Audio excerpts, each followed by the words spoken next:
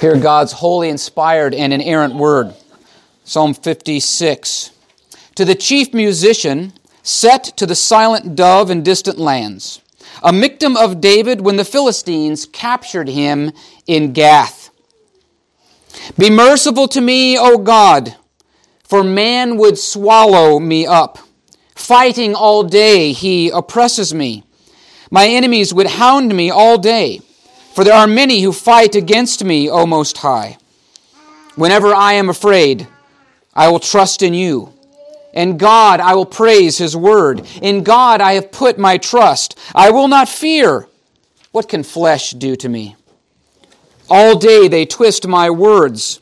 All their thoughts are against me for evil. They gather together. They hide. They mark my steps when they lie in wait for my life. Shall they escape by iniquity? In anger cast down the peoples, O God. You number my wanderings. Put my tears into your bottle. Are they not in your book? When I cry out to you, then my enemies will turn back.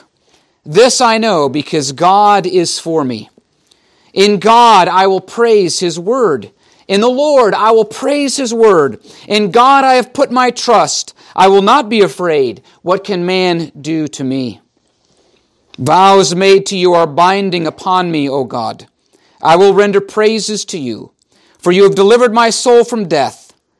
Have you not kept my feet from falling, that I might walk before God in the light of the living? If I were to pick a theme for this psalm, if you were to remember Psalm 56, it would be, do not fear what man can do to you. Do not fear what man can do to you. And if I were to pick a key verse, I think it would be verse 11. In God I have put my trust. I will not be afraid. What can man do to me? As I have mentioned previously, in the Psalms that we have been going through recently, there is a gradual development within the Psalter that we can see. And there are certain particular sections of the Psalter that go together, that flow together. We can even see that in the divisions of the books in the Psalter. We noticed a couple of Psalms previously in Psalm 53 that psalm sets up the next few Psalms for us with that initial statement, the fool has said in his heart, there is no God.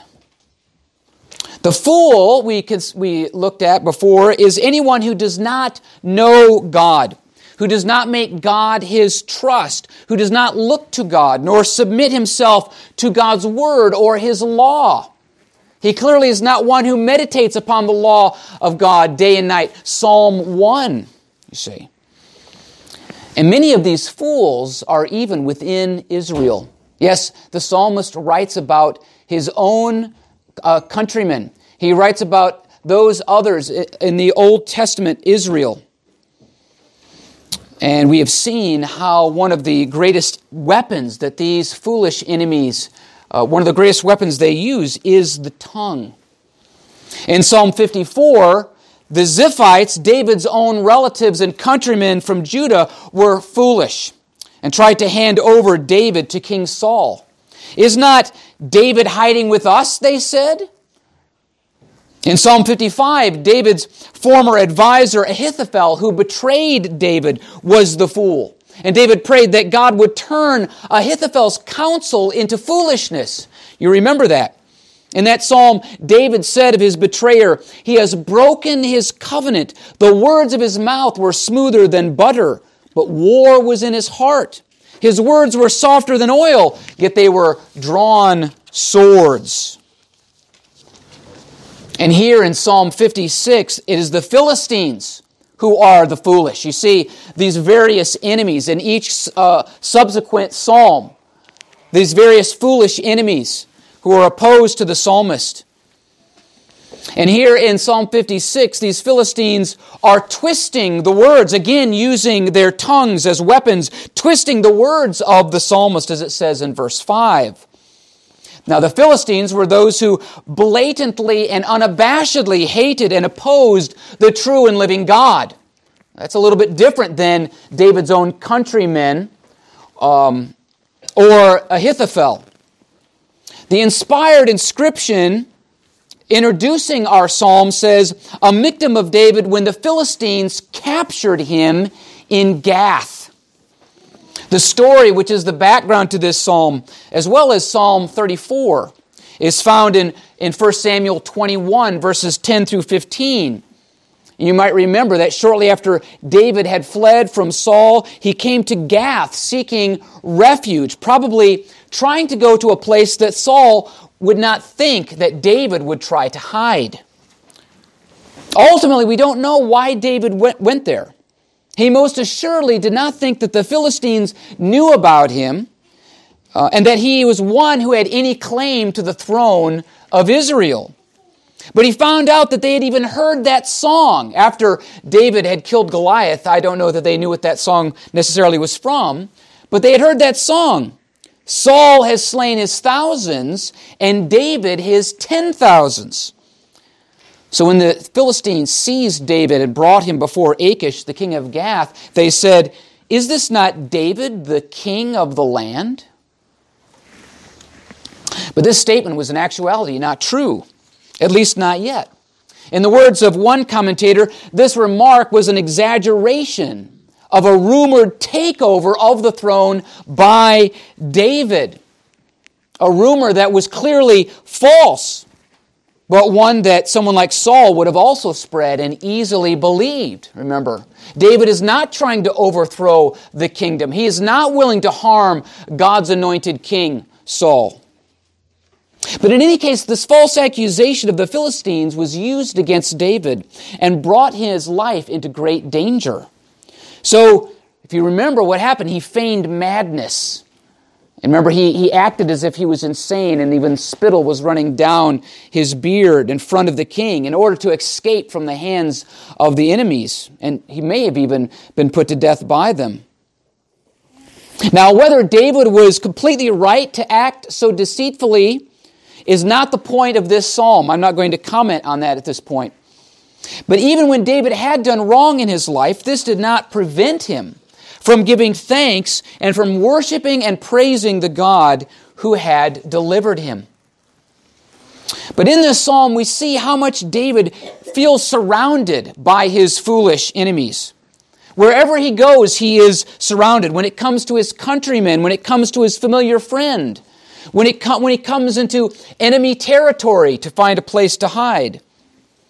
And so he says in our Psalm 56, verse 2, "My enemies hound me all the day, for there are many who fight against me." And in verse 5 he says, "All day they twist my words. All their thoughts are against me for evil." But in the midst of this, David remembers God's faithfulness. He remembers that God is with him and for him. Verse 4, he says, "In God I will praise His word. In God I have put my trust. I will not fear. What can flesh do to me?" In verse 11, "In God I have put my trust. I will not be afraid. What can man do to me?" The same verse, verse 11, is quoted in the book of Hebrews, chapter 13, verse 6, with reference to believers in the New Testament era not fearing persecution. So the author of Hebrews takes this psalm and then he applies it and he brings it to the New Testament church situation. And he applies it to God's people suffering persecution like David did. And I think it is important for us to see that the Psalms of the Old Testament do not present for us a different religion or a different view of the Christian faith than the New Testament, but rather one and the same. The song of the Old Testament saints is the song of the New Testament saints. We sing in the Psalter about New Testament themes and ideas, about the teaching of Christ. What passage comes to mind when looking at this psalm in the New Testament? Is it not the one where Jesus said, "And do not fear those who kill the body but cannot kill the soul, but rather fear Him who is able to destroy both body and soul in hell"? That is what we are singing about when we sing this psalm. And what a wonderful picture we have here in this psalm, that God knows about and numbers our wanderings. Not just yours and mine, but all the saints throughout the history of the church. And He puts our tears, our every tear, into His bottle. And not one of them is forgotten. But that's because this psalm is ultimately about Christ, isn't it? It is because the Father remembered Christ's tears that He remembers ours as well. Christ has enemies on every side, literally far more than David ever did, or that you and I shall ever have. The whole world opposes Christ, and even you and I would if God had not first changed our hearts. And did not Jesus' enemies twist His words against Him? And even when it comes to verse 13 of this psalm, we must see Christ there as well. For you have delivered my soul from death. Have you not kept my feet from falling? It is so easy to lose sight of the true humanity of Christ when we lose the Psalms and when the church is not singing the Psalms of Scripture. But maybe a New Testament text can help us here. Hebrews 5:7, when referring to Christ, says, who in the days of His flesh, when He had offered up prayers and supplications with vehement cries and tears to Him who was able to save Him from death. Jesus cried out to the Father who was able to save Him from death. Here we see Jesus' real humanity and was heard because of His godly fear. Know, therefore, that when we sing this psalm and others like them, we are singing about New Testament Christianity. We are singing about Christ who took on true humanity. We're singing about all of the enemies of all of God's people in all ages, the foolish enemies of Christ.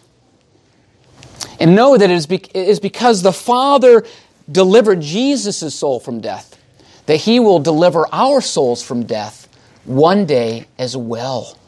We sing this in Christ, remembering that the Father delivered Jesus and the Father will deliver us. So, with those thoughts in mind, let's turn to our Psalm of the Month, which is in our red Psalter once again.